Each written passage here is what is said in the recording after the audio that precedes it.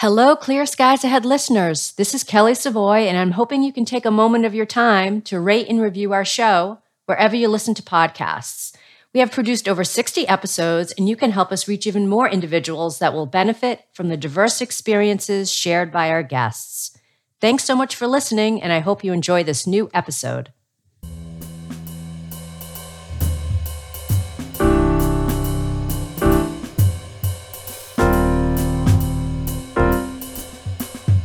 Welcome to the American Meteorological Society's podcast series, Clear Skies Ahead, conversations about careers in meteorology and beyond. I'm Kelly Savoy, and I'm here with Matt Mole, and we'll be your hosts. We're excited to give you the opportunity to step into the shoes of an expert working in weather, water, and climate sciences. We're happy to introduce today's guest, Matthew Cappucci, a meteorologist at MyRadar, The Washington Post, and Fox 5 DC. Welcome, Matthew, and thanks very much for joining us today. Hey, thanks so much for having me. Good to be here. Matthew, you're pretty well known for having enthusiasm and a passion for meteorology. What sparked your interest in this field? You know, that's a really good question. Honestly, I've loved it pretty much as long as I can remember. When I was about 2 or 3 years old, I was obsessed with two things. The little downspout type things I have at I don't know why, like landfills, the methane release things. I don't know why I like those. I thought they were like big candy canes. And then anemometers spinning on people's roofs. And I couldn't figure out how those things could move without anything touching them. And then I learned about wind and different types of wind. And when I was about 4 or 5, my parents were watching House Hunters or a show like that. And they had 2 water spouts in the background. And suddenly like that, I was hooked. And it's really just grown over time. So did you know right away that you wanted to pursue, a degree in meteorology? Or, in high school, did you have any mentors who kind of filled you in on, hey, there's a field that you can get into that's specifically for this? So I always knew that I wanted to do weather somehow. When I was little, I thought it'd be storm chasing. When I was middle school, I wasn't sure if I'd be doing meteorology for work, but I knew I'd always wind up sort of on this path. And really towards late middle school, high school, I essentially codified my love of wanting to be on air. I desperately wanted to be in front of the camera, not because I wanted to be on camera, but really because I wanted to have that conversation, that ability to sort of interact with viewers and readers and listeners and get folks as excited about the weather as I am. Back in middle school, elementary school, when you're a weather nerd, there aren't really many outlets to talk weather with people, unless you're watching the evening newscast. I'd always watch Channel 5, WCVB. You guys are up there in Boston. Y'all know Boston. Harvey Leonard. And it was the only 3 minutes per day when I got to geek out about weather and talk it with someone. And I wanted to sort of be that person in the future who would be on air, people would be listening to, talking weather with, and I could sort of get that enthusiasm out there. And so really, it was always that love of TV. I got to say, in terms of mentors, the AMS, and not just because this is an AMS podcast, but you guys have opened so many doors, from letting me present at 1415 to all the connections you've helped foster over the years and all the guidance you've delivered. I mean, the AMS really was sort of that pivotal inflection point that showed me what was possible and sort of connected me to the people who I need to know. Matthew, while attending Harvard, you refer to yourself as a little department of one, and you created your own program from scratch. You have to tell us how you went about making that happen. Yeah, so to be honest, I never wanted to go to Harvard. I only wound up there because it was pretty affordable. Harvard has the best endowment, so they wanted to charge only $8,500 when every other school would be like $30,000 or $40,000. And I knew that was kind of outside my budget. And I'd applied for outside scholarships and stuff, but Harvard was the most affordable. So I wound up going there, but in advance, I had looked at the option to do a special concentration, essentially design one's own major from scratch. It's very unusual. Very few people do it. Really, we only have like one person every year or every 2 years who sort of pulls it off. So it's meant to be difficult because they don't want most folks doing it. But I was looking at the classes and I realized we have atmospheric sciences classes in the Harvard Grad School, and there are some over at MIT. And all the puzzle pieces were sort of there for a really good atmospheric sciences major. They just hadn't been linked yet.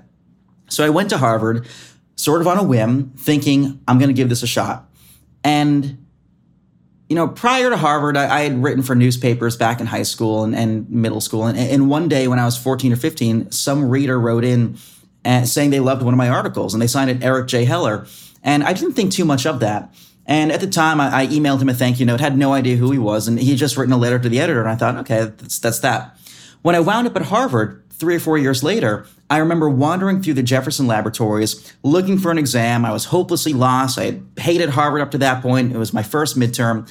Couldn't find the room. And come to find out, the exam had been canceled, which is why I couldn't find it.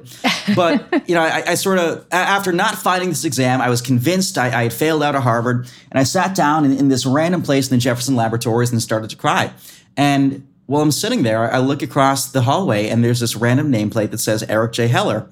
Oh Harvard. my gosh. What I was like, wait a second. Is this a common name? So I knocked on the door. I'm like, hi, I don't know if you remember me, if you're the person who wrote this letter to the editor 4 years ago. And he remembered me. And it turns out that he was not just this random reader of a small town newspaper. He was an award-winning physicist and femtochemist and all these crazy accolades. And we talked for about 30, 40 minutes. And he was asking me, how do you plan to do a special concentration here? Do you have an advisor? I was like, no, it's going to take me forever to find one, blah, blah, blah. He said, you just found one. And like that, this random reader from years prior who turned out to be this award-winning physicist offered to help me make the first and only ever atmospheric sciences undergrad at Harvard. And so it was chaotic, but it was good chaos. Everything about my life is a little chaotic. I went to MIT 3 days a week for classes over there. Took sometimes 7 classes per semester instead of just 4. Some classes were sort of classes of just me and a professor or a teacher. There were, on Thursdays of my junior year, I had to make appearances in 3 different classes in 1 hour between Harvard and MIT. It was like, I need the time turner that Hermione had in Harry Potter. But somehow we pulled it off. And, it's funny. There are still folks who are like, Matthew's not really a meteorologist. He doesn't have a real meteorology degree. And no, it's a bona fide atmospheric sciences degree, an unconventional path, but made it work. I got to say, the department Christmas parties were a little bit lonesome. And there was never anyone to drive home from them either, but it wound up working out. Oh, my, that is an amazing story to make that happen. And so now for anybody going forward, is that set up? If somebody else wanted to major in meteorology, is there kind of an outline for what you did? So to be honest, they haven't made it a department because I took classes from MIT too. About 25 to 30% of my meteorology classes were there. So they can't have their own little department. What can be done, though, I would say another student could probably come in, petition to do a special concentration. And because I already did it, there would be precedent. So they could say, hey, let's just copy what Capuch did. And, he's shown it's feasible. We can do it again. Nice. So what opportunities did you pursue that you knew would be beneficial to securing a job in your profession? So to be honest, Harvard was an interesting school. I mean, I got the knowledge, but Harvard was not sort of streamlined to get people into broadcast. I look at so many schools like Lyndon State, Penn State, Plymouth State, all these schools that have really good broadcast programs. And that was never Harvard. But I mean, I never had a graphic system, anything to work with, practicing the graphics. I wound up discovering that Harvard had this teeny little green screen studio that no one knew about in the 3rd floor basement of the library, but it was a $4 million recording studio. So one day I knocked on the door. I'm like, hey, I'd like to practice doing the weather. Can we make it happen? And for 3 years, it was me and PowerPoint behind me, but I practiced. And, it was another one of those things that we made work. I feel like Harvard is a golden ticket. You can't do everything, but you can do anything you want. And I used my sort of golden ticket to travel. And so I traveled 100,000 miles my senior year. I went storm chasing every year. I went and studied abroad in Vietnam, Morocco, and Bolivia. I went to the Arctic to volunteer with a plankton research mission, which had nothing to do with my major. But I figured, everyone else will have these polished demo reels. I have PowerPoint behind me. That's not going to work. So instead, I figured if I could cobble together me in the field doing actual meteorology storm chasing, that would work. I think the fact that I posted on Twitter all these videos of me all over the place being like, hey, gang, we're talking about volcanoes today, or hey, gang, here's a tornado. How does this work? I think folks, A, saw the enthusiasm, but B, it's much more tangible, much more real than being in a studio. So when I graduated, it was sort of a different story. I had this weird cobbled together demo reel, but no one would take it seriously. Partly because I had no formal experience, as does anyone graduating college, they have no formal experience, but partly because it wasn't conventional. The best offer I got was $30,000, which I just knew wouldn't really be enough to, and not out of greed, but that's not enough for anyone to really live on in today's day and age. And the unfortunate reality is that in broadcast, a lot of smaller markets pay poverty wages. In fact, less than poverty because it's salary. And that was really distressing to me, especially because coming from a place like Harvard, all my friends in the lunch table, the social circle, they all had these fancy schmancy $100,000, $150,000 a year jobs. And I mean, I can't get anyone to pay me more than 30. And it was such a blow to my ego. And I think it'd be a blow to anyone's ego to think, everyone else has their life set up. They've been recruited. I can't get anyone to return my calls. And I remember going and I skipped graduation because I'd rather storm chase instead. Went down to Nebraska, sort of spent the last of the money I had storm chasing, and that was it. And I drove home and I was like, now what? And I was so depressed for about a week after that, thinking, I blew it. Why did I go into broadcast meteorology? Why did I choose this major? And the phone rang, and it was Jason Semino from the Washington Post, whom I'd worked for as a freelancer for 2 or 3 years. And he said, hey, apply for this opening. You're not going to be an editor, but we think we might be able to make something work. We'll craft a position for you. And I did. And I'm not going to say it was my dream job because it wasn't. I didn't want to be a weather writer, but it was the only thing that opened up. They paid decently, and it was Washington, D.C. I dreamt of moving to D.C. since I was 14. I had gone to weather camp, and I loved it so much. I came down here, D.C., for weather camp, and I loved it so much I kept the same MetroCard ever since. And I said, I have to live in D.C. someday. So I thought, you know what? This is the only option. It's in D.C. If nothing else, I'd like to be in this market someday. This is a foot in the door. And I came down, and things kind of went from there. Yeah, that's so great. And, I guess the moral here is, well, first of all, you do what you have to do. You didn't have like the typical reel, which, some stations want that, but you knew people, you met people, and Jason was somebody that you networked with, and he reached out to you. So networking is key, and it sounds like you met a lot of the right people at the right time. So that's great. There have been so many weird connections I shouldn't say weird connections, but just bizarre sort of twists of fate that have come from these random connections. And it's just been amazing. And I know this is an AMS podcast, but I have to plug, all these connections came from that broadcast conference when I was 14, 15 years old. And in any other organization, if a 15-year-old took to the podium, people would be like, why is he here? This is for adults. Like, why is this person here? And only in the AMS would people come up to me after, talk to me, be my friend. I mean, I remember standing the breakfast line at the broadcast conference in Nashville back in 2013 and seeing all these meteorologists who, outside the field, people aren't, starstruck by them. But I was so starstruck and petrified to talk to them.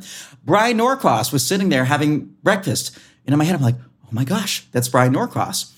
And now, we text back and forth. He's a great mentor. And all these people, admittedly, my legs still shake when I'm on the phone with some of these people. And it's the funniest thing because, I'm also a TV meteorologist now, too. But I'm still starstruck by my colleagues, these folks are so nice, and they'll do anything to help folks along the line. And I hope I can pay it forward someday the way that folks did for me. That's great. So could you walk us through what is a typical day like as a meteorologist for you? And I know it sounds like there's probably not very much that's typical, but if you could walk us through just generally, what's a day in the life of Matthew Cappucci like? So my days have evolved so much over the past 2 years. I feel like this is kind of going to be a lengthy story time. But, when I used to be at the Washington Post full time, and I'd write 3 or 4 articles per day. It was a hamster wheel, nonstop writing. And Jason was an amazing boss, but it'd be nonstop writing.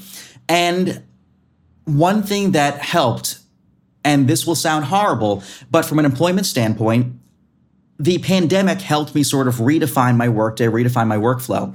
Obviously, it was horrible for a lot of people. I am sort of extroverted, obviously. I like getting out there. And the Post for me was like this giant study hall where 800 people would be sitting there and no one would talk to each other. And it was killing me. And again, I love the people there, but I'm more high energy. I need to get out and about. And so when the pandemic came and I could work from home, I thought, this is great. Like, if I'm going there to talk to nobody and sit at a desk, I can just do it at home, save the time. But then I started thinking, why am I sitting at home? I can storm chase. I can do whatever. So I'd go out and storm chase. So in the mornings, I would write. In the afternoons, I would storm chase. And it was awesome. And over the course of like 2 years, between May 2020 and May 2021, I made an even more sort of substantial demo reel of me in front of an F3 tornado, or me in, a softball-sized hailstorm. And this demo reel was really sort of taking shape. And my social media audience grew. Around the same time, I was doing hits for the local NPR affiliate, WAMU. And we know that that NPR in general has sort of a very flat style. And I don't. And I was trying to think of a way to sort of bring folks together. The pandemic can be very rough. A lot of folks were isolated. They needed human connection. And so I would start every forecast with, "Well, gang, blah, blah, blah, blah, blah," just to bring folks together. Like, hey, we're all one gang. We're all one group. And that took off like wildfire. People far and wide across the DMV, down here in DC, loved that. And they responded to it in a very wholesome way. I was getting thousands of nice comments and nice letters from people saying, you have no idea what these 45 seconds each Thursday afternoon or each Monday afternoon mean. It's the only time I sort of stop and look up, or it's the only time I stop focusing on all the cruddy news around me. And that sort of really helped me grow my following. At the same time, too, because Zoom took off, there were these agencies, BBC News, DW News, that started reaching out and saying, hey, could you do the U.S. weather, or could you do a hit from, your living room on this hurricane? And so then I got a conventional demo reel because I was doing actual news, BBC World News. And so in May 2021, I saw this opening at Fox 5 here in DC. And on a whim, I applied, and I sent in this cobbled together demo reel of all my different, me in front of the tornado, me this, me almost falling into a hot spring. And the cover letter was basically, I sent a cover letter and I sent about 1,500 kind comments from viewers and listeners from my other engagements. And I basically said, look, I'm not the conventional person. I am not I don't have the crisp on-air polished format. What I have is passion. That's what we need in 2021. That's what we need in 2022. I've done the weather in front of a tornado. I've done the weather from the eye of a hurricane. I can do it in front of a green screen. First month might not be perfect, but I can do it. Screw my age. Let my experience speak for itself. And to my surprise, I got a note back from the news director saying, hey, would you like to meet?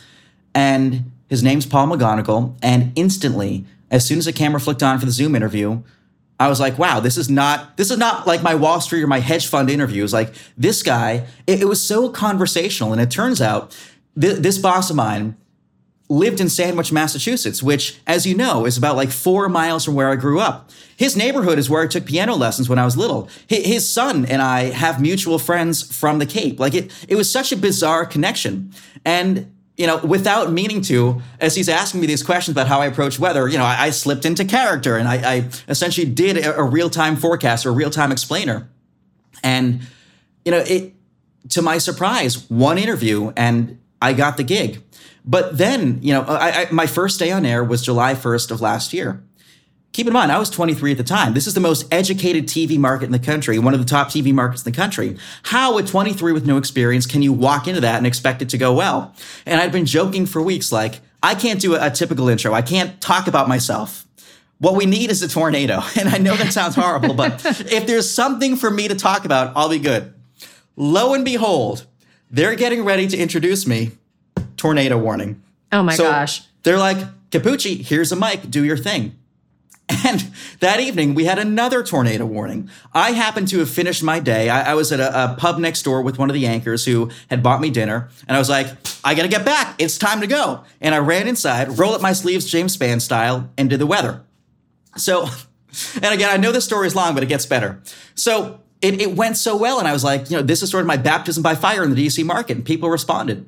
And, over the first 2 months, I would get very nerdy on air because I wanted to give people more. It was almost like I was trying to play Doogie Howser because I realized to be taken seriously at this age, at this point in my life, I need to prove I know my stuff. But I don't want to do it in sort of an esoteric way. I want to say, hey, have you ever noticed XYZ? Did you notice that weird sound last night? The reason you could hear that was because of an inversion, and walk people through the science and make it conversational. And people loved it. So then comes September 1st of last year. And for days, I've been warning folks like, tornadoes are coming. We can talk potential tornadoes in DC, which you don't really go on the air 4 days out, 5 days out and say, hey, potential tornadoes are coming. And I was really going out on a limb, especially because, this was 2 months into my career. And I had been badgering my bosses days in advance, like, hey, please schedule me for this Wednesday. Please schedule me for this Wednesday. I got to be here. And we were overstaffed as it was. So they kept saying, no, no, no. And the day came, I had to go in for a promo shoot to basically stand there with my suit and be like, smiling. And then I had to go home. And I remember standing there and being like, hey, you got to keep me. It's an hour till tornado time. And they're like, Matthew, we're overstaffed. And I kind of grumbled, fine, I'll do it myself.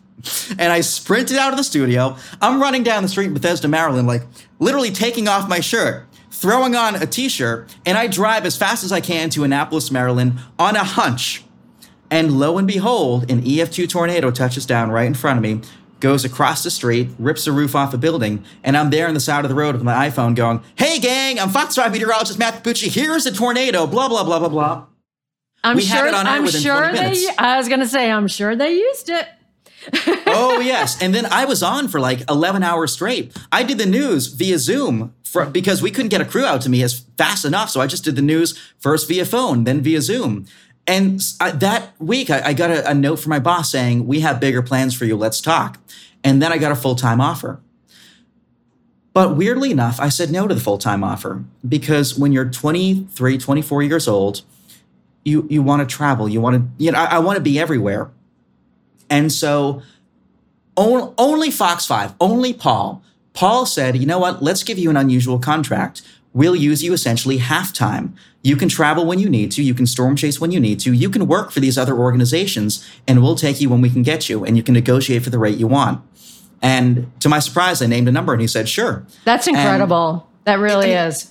He's such an unusual boss. I mean, he doesn't, there's no micromanagement whatsoever at the station. He's like everyone's sort of glorified coach.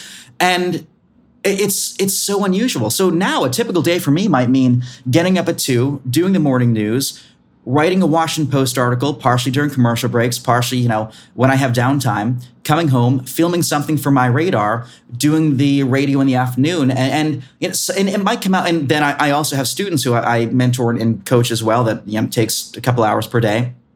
It's such an unusual work day. Do you sleep? I don't enough, but and heck, I wrote most of my book while doing the weather during commercial breaks. But here's the thing. I am so unbelievably blessed to have the employers I have, to have the flexibility I have. I mean, one time I was in Texas and storm chasing, and there was a tornado warning in DC. And I said, Paul, I think I could be valuable today. And he said, I think you're right. Zoom in and do the tornado warning via Zoom. And I did, and viewers loved it. I got folks writing and saying, it was reassuring to hear your voice, even though you were far away.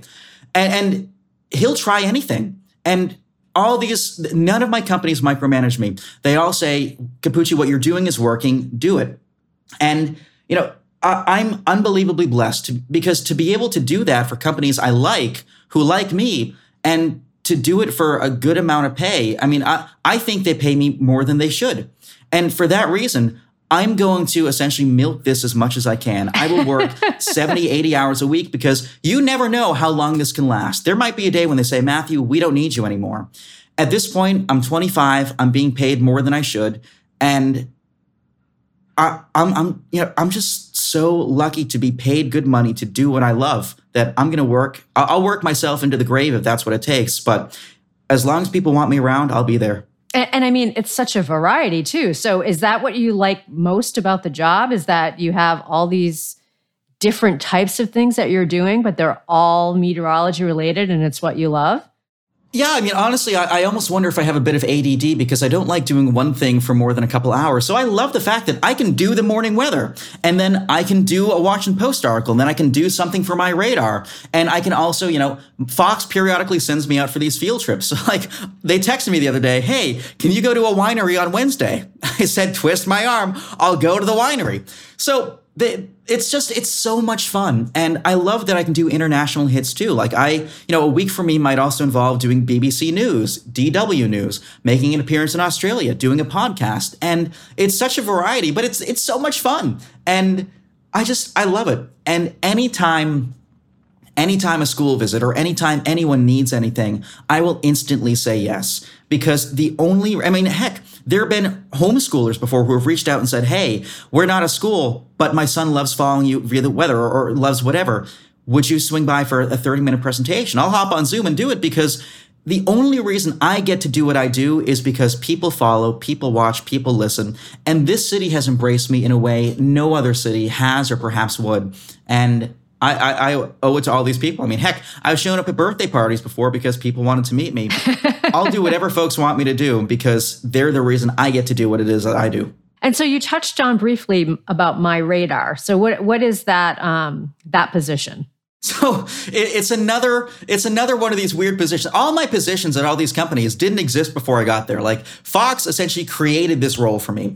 Washington Post created, they don't have part-time weather people. And when I went to Fox 5, I essentially said, hey, I'll give you 20 hours a week. That'll have to do. And they're like, sure, we'll make it work.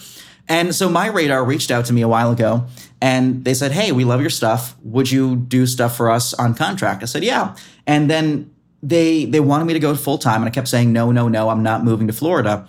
Finally, I proved sort of to them that I can do the weather from my living room and it can look damn good. And so they sent me essentially a mobile studio. You can't see it, but there's a prompter, a fancy, lighting, all this stuff, studio lighting over there. And I can do the weather from my living room. And it works. My style for them is very much technical in that I'm like, let's talk the main weather story of the day. Let's do a weather briefing. And folks love that style. And so that's what I do with them. They also take whatever I give them. So like I went down to chase the hurricane and they funded that and they sort of gave me the resources I needed to. And so I can sort of storm chase on their dime, which is awesome. Like they're paying me to do what I love. Come tornado season, they'll fly me out to chase tornadoes. And it's a win-win because they get to educate viewers by having me there explaining, here's a rear flank downdraft, here's what this means, here's whatever. And I get to do what I love for people who I love. It's just everything so far has been great. And, there have been a couple of national networks that have been flirty so far, and I'll cross that bridge when I come to it. But ultimately, I love where I am. I love these people that I work for. And the fact that I have 3 or 4 different employers who share, that doesn't happen in other industries. That doesn't happen in TV.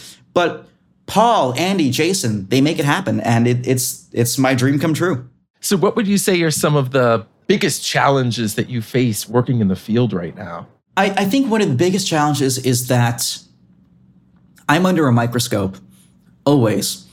And I think I mean that in a couple ways. In terms of the public, I used to be a high school, then I was a college person. I went from sort of, a regular student who no one cares about to sort of a public figure over the course of a year, but it's a very gradual process. So now I sort of have to compose myself as a public figure. And I mean, I'm me on air and off air, and I'm me on social media. I'll tweet about my Waffle House escapades or all these things, but I sort of just have to remember that aspect of it.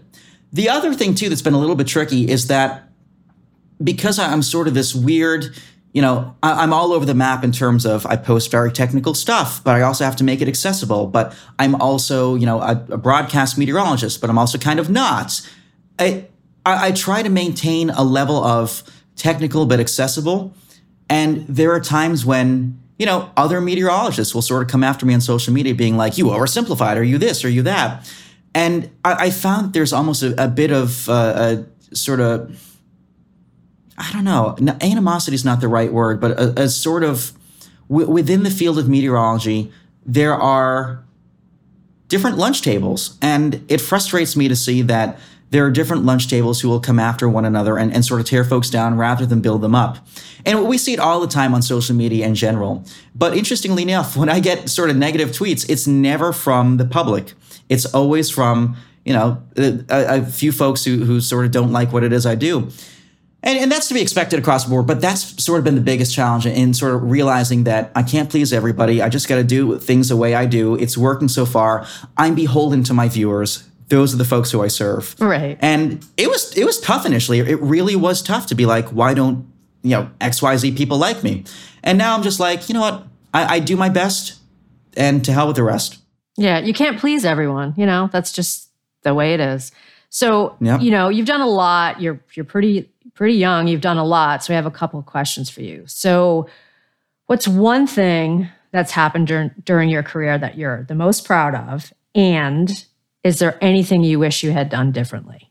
That's a really good question. I think the most proud of was probably the Annapolis tornado because, let's be honest, has anyone on the East Coast ever got a tornado in their DMA? Never mind, like chase an F2 tornado in Maryland, got video of it, stood there and been like, hey, I'm so-and-so, and then got it on air within 2 months of starting their job. I'm really proud to sort of be the youngest top 10 market meteorologist in the country.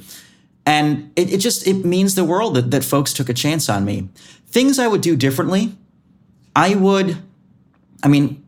there are times when, especially, a couple years ago, I sort of went into things with a little more confidence than I wish I had. And that's a blessing and a curse. Confidence is what sort of sells people. Like, people follow along because, it takes a certain level of confidence to go on air and be like, XYZ, this is how it's going to go. There are times I wish sort of I backed down a little bit more. And there are times I wish, on social media, I just drop things because it's not worth, bickering. Folks don't care if you're right. They care whether or not other people say you're right, or they care whether or not, it's a telephone game. So there are times I wish I'd back down with that. But, ultimately, I'm really liking where my career is going so far. I think the biggest thing for me would have been, I wish I talked slower, but B, I wish I'd known when I was 2 or 3 years younger than I am now that, life has a plan. It really does. All these things that should not have worked out somehow did. I made this bucket list when I was probably in 5th or 6th grade. And I had, things that I thought would be feasible, and I had things that I thought would never be feasible, but were just kind of pipe dreams. I remember I always wished, even back in high school, that someday I could afford a plane ticket or I could, afford to storm chase just once. And now I storm chase all the time, and I get to fly around all the time. I remember thinking maybe someday an employer will buy me a plane ticket just once. And now it's that's routine, and I'm just I get to sort of live my childhood dream. The other thing too, I had always wanted to be a top 10 market meteorologist by the time I turned 24, which statistically is not going to happen. And yet I made it with less than a month and a half to spare.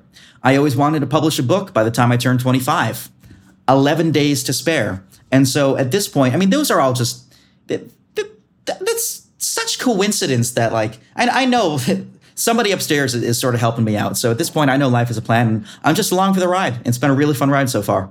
Yeah, well, you have a lot to be proud of, that's for sure. And this is a good segue about the book. Absolutely. So you mentioned the book, Matthew, and you recently wrote "Looking Up: The True Adventures of a Storm-Chasing Weather Nerd."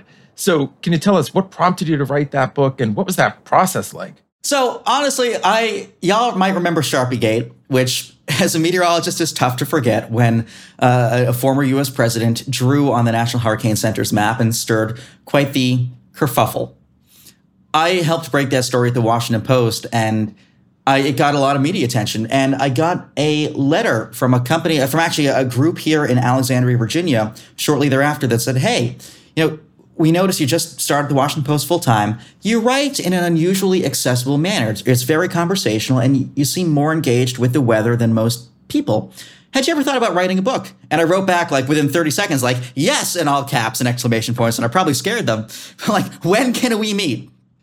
So we met up, and we tossed around some ideas, and initially I thought, I'll write about Hurricane Harvey and the Houston story, because I don't know how many folks have really told that story in the way that I wanted to tell it. But it didn't really resonate with them because it wasn't personal. I wasn't there for it. I had no involvement. And things kind of fell apart during the pandemic a little bit. I didn't hear much from them. And we didn't have much. Publishing sort of slowed down.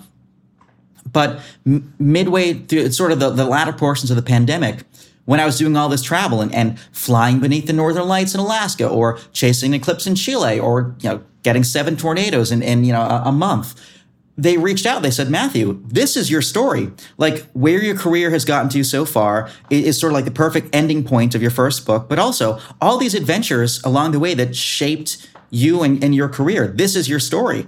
I thought, you know what? You're right. So we threw together a proposal, and we got one bite. This company called Pegasus. One bite, and they said we can wait for other offers. I said, I other offers can't be guaranteed. I'm a nobody right now. Let's just take this. They said, all right. And we talked back and forth with Pegasus. And as soon as I signed the contract, this was right after the Annapolis tornado, they said, when would you like to have it out? 2023, 2024? I said, when's the earliest you guys can get it out if you had the manuscript tomorrow? They said, August 2nd, 2022. I said, when would my manuscript need to be in? They said, December 31st, which gave me barely 3 months to write it. I said, all right, I'll have it done. And I wrote 92,000 words in 87 days. Jeez. Half of it was written at Fox 5. Half was written, I shouldn't say half, probably a third was written at Fox 5. A third was written on planes or in public transportation. And a third was written at my favorite Mexican restaurant, Dos Amigos. You can tell which chapters I had a margarita or two with. But no, I got to say, I poured my heart and soul into this book. It's a really good book, if I do say so myself. And it's meant to be uplifting because it's a testament to all the people who have made sort of my life happen the way it has. There's no such thing as a self-made person. It takes a village. Everyone in the AMS, all the meteorologists I met, every school teacher who would sort of nurture, kindle my passion, my parents who would get up at 2 a.m. to drive me to the beach to watch a thunderstorm. It takes a village. And this book is not my book. This is our book. This is the book that is a testament to that village. And it's hopefully a story of gratitude, because that's what people need more of in these days. They need gratitude. And so if our listeners are interested in obtaining your book, is it available on Amazon? Is that where would they be able to buy it? Amazon, apparently Barnes & Noble has a few of them too. It's really anywhere books are sold. Better World Books. You can buy used copies cheaper, obviously, so eBay might have a few. But, I'd like it if you buy the new copy, because that funds my storm chasing. But really, folks can get it anywhere. There's a Kindle edition too that's a little bit cheaper. And I'm just shocked folks care what I have to say. We've sold about 4,400 copies so far. I've done book signings that I thought would be empty. We had a jam-packed house. And the best part is, at one of them, a bunch of people who I had met in random places, like I gotta say, there's something special about DC, and there's something special about the connection I have with folks here, in that random people with these little random connections will sort of gel into things. About 2 or 3 months ago, I had just got my first copies of the book, and I was flying up to Boston to hand deliver to my grandmother with cancer a copy of the book and my mother, so they could have some of the first copies. And I was sitting next to an older lady at the airport. Our flight got delayed, and we were talking back and forth. And she was telling me about how she was in town from Sacramento to visit her granddaughter and all this stuff. And we had a really nice talk, and that was that. And I got a note from some random person who I didn't know, who said, months prior, you spoke with my mother at the airport. You may not remember this, but she was going to Sacramento. She came home and told me about you, and we just got your book, and we love it. And stuff like that means a lot. Or a person who apparently I was in an Uber pool with 2.5 years ago when I was talking about how I hope someday I could be a TV meteorologist. She remembered me. She got the book. Or I picked up my friend Patrick at the hospital after an operation, and I had a 15, 20-second interaction with the nurse there. She came to one of the book signings.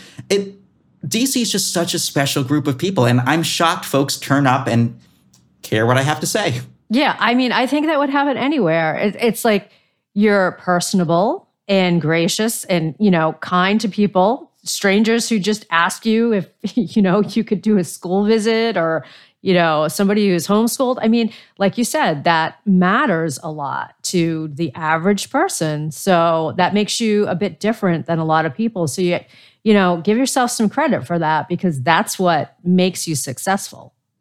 Well, thanks. I think the biggest thing for me is that I was so fortunate to have unbelievably great teachers. I mean, very eclectic teachers, but I'm an eclectic person too. I had just the best teachers in the entire world in middle school, high school, and really, college, but middle school and high school. And I think to that end, they taught me how to teach. They showed me how to make something that may be esoteric accessible to the average person. And because of that, I don't consider my role that of a TV meteorologist or, a media personality. I'm a teacher who just happens to work on TV or just happens to do radio hits. And so at the end of the day, I'm a teacher. And, to me, teachers are the most important people in the world. And if I can embody that, that's my goal. So you've been very successful. What advice do you have for our listeners who may be job seekers hoping to secure positions in the weather, water, and climate enterprise? I would say twofold.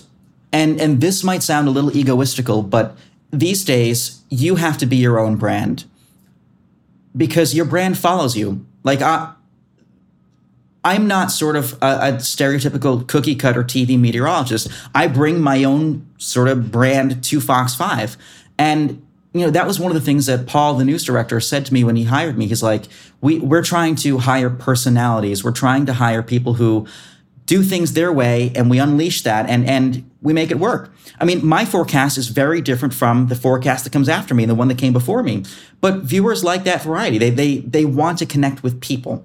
So I think the media landscape in general is changing. And the Washington Post nowadays, they're giving me sort of a personalized column. And my radar lets me do my thing my way. It's about sort of figuring out what your niche is and how you can sort of monetize that. The other thing, too, you have to sort of, and this will, again, sound egoistical, but it's something that has to be done. You have to be a savvy shopper when it comes to employment, but also you have to be good at negotiating. I mean, I sent a letter to the Washington Post a while back that almost got me in big trouble, but it basically said, here's why I need this raise, and I'm worth, quote, every damn penny. And I sent a list of 30 reasons, and I basically said, if I don't get this, you won't get me. And they waited until the day before the end of my contract, but they gave me the new contract and they gave me the raise to match what I was making at Fox. And once in a while, you have to play hardball, not in a rude way. Don't let your ego get in the way, but you are a product or service. Don't let people lowball you. Once a year, I never really negotiate with people. Once a year, I set a price. The price is the same no matter where I go. It is a fair price. I don't ask for too much. I don't ask for too little. I ask for sort of what an experienced person in Market 7 should get. And I sort of present that to all my employers, and they can either renew me for another year or they can know that I can go to one of my other employers and work more hours there. So for me, one of the best things has been sort of almost like getting two car dealerships sort of negotiating against each other. It's been working for multiple employers, and they all have to compete with one another for my time. And that makes them more competitive in terms of what they pay. Well, we're so grateful for everything you've told us about your career. However, before you go, we always ask our guests one last fun final question at the end of our show. So what is your favorite food and why? My favorite food is a grilled cheese sandwich. And, the reason dates back to my childhood. You guys are from New England, but for the viewers at home who may not know, have y'all heard of Friendly's? Oh, yeah. Absolutely. Of course. Okay. So we're Friendly's people. We know Friendly's. Outside the Northeast, most folks probably don't know it, but it's like a diner-esque style restaurant that they're known for their ice cream and their fribbles, their milkshakes. And when I was little, there used to be Friendly's right near my house that unfortunately has since closed. But my mother and I every Wednesday would go because the kids' meals back then were $1.99. Nowadays, they're $7.99, but they were $1.99. And I would get a grilled cheese sandwich. And the waitress's name was Marilyn. And I'd see Marilyn every Wednesday. And she saw me as a little 3-year-old, 4-year-old, 5-year-old. And I was adorable. I still am, but I was extra adorable back then. And I remember one day saying to Marilyn, this is the best grilled cheese I've ever had. It's extra special today. And she said, "Aw, you're so sweet. Say, could you come to the kitchen and tell the cook what you just told me? She's been having a rough day." I was like, I can go into the kitchen? Because to me, the kitchen was like NASA mission control. There were these 2 saloon-style double doors that I had always wanted to go through, but I couldn't because they led into the kitchen. And she's like, yes, you can go through the double doors. And I got a running start. I run into the kitchen with these double doors when I'm like 4 or 5. And there's this lady sort of hunched over a stove, just working away and toiling over it's 1,000,000 degrees in there. And she has probably 30 sandwiches in the grill, and she's running the whole restaurant. And she looks at me, she's like, what's this? And Marilyn introduced me and said, this is Carol. I said, Carol, that was the best grilled cheese I ever had. You're amazing. You're a really, really good cook. And she started to tear up, and she gave me a big hug and said, you don't know what that means. And so every time I went back there every week, I'd wander into the kitchen to see Carol. And she started coming over for Christmas and Easter and becoming a de facto grandmother. That's amazing. Because her grandkids never visited, but I always wanted to see Carol the cook. She passed away when I was about 13 or 14, and I still feel bad because when she had her heart attack, she called and she wanted the hospital to call us, and we weren't around at the time.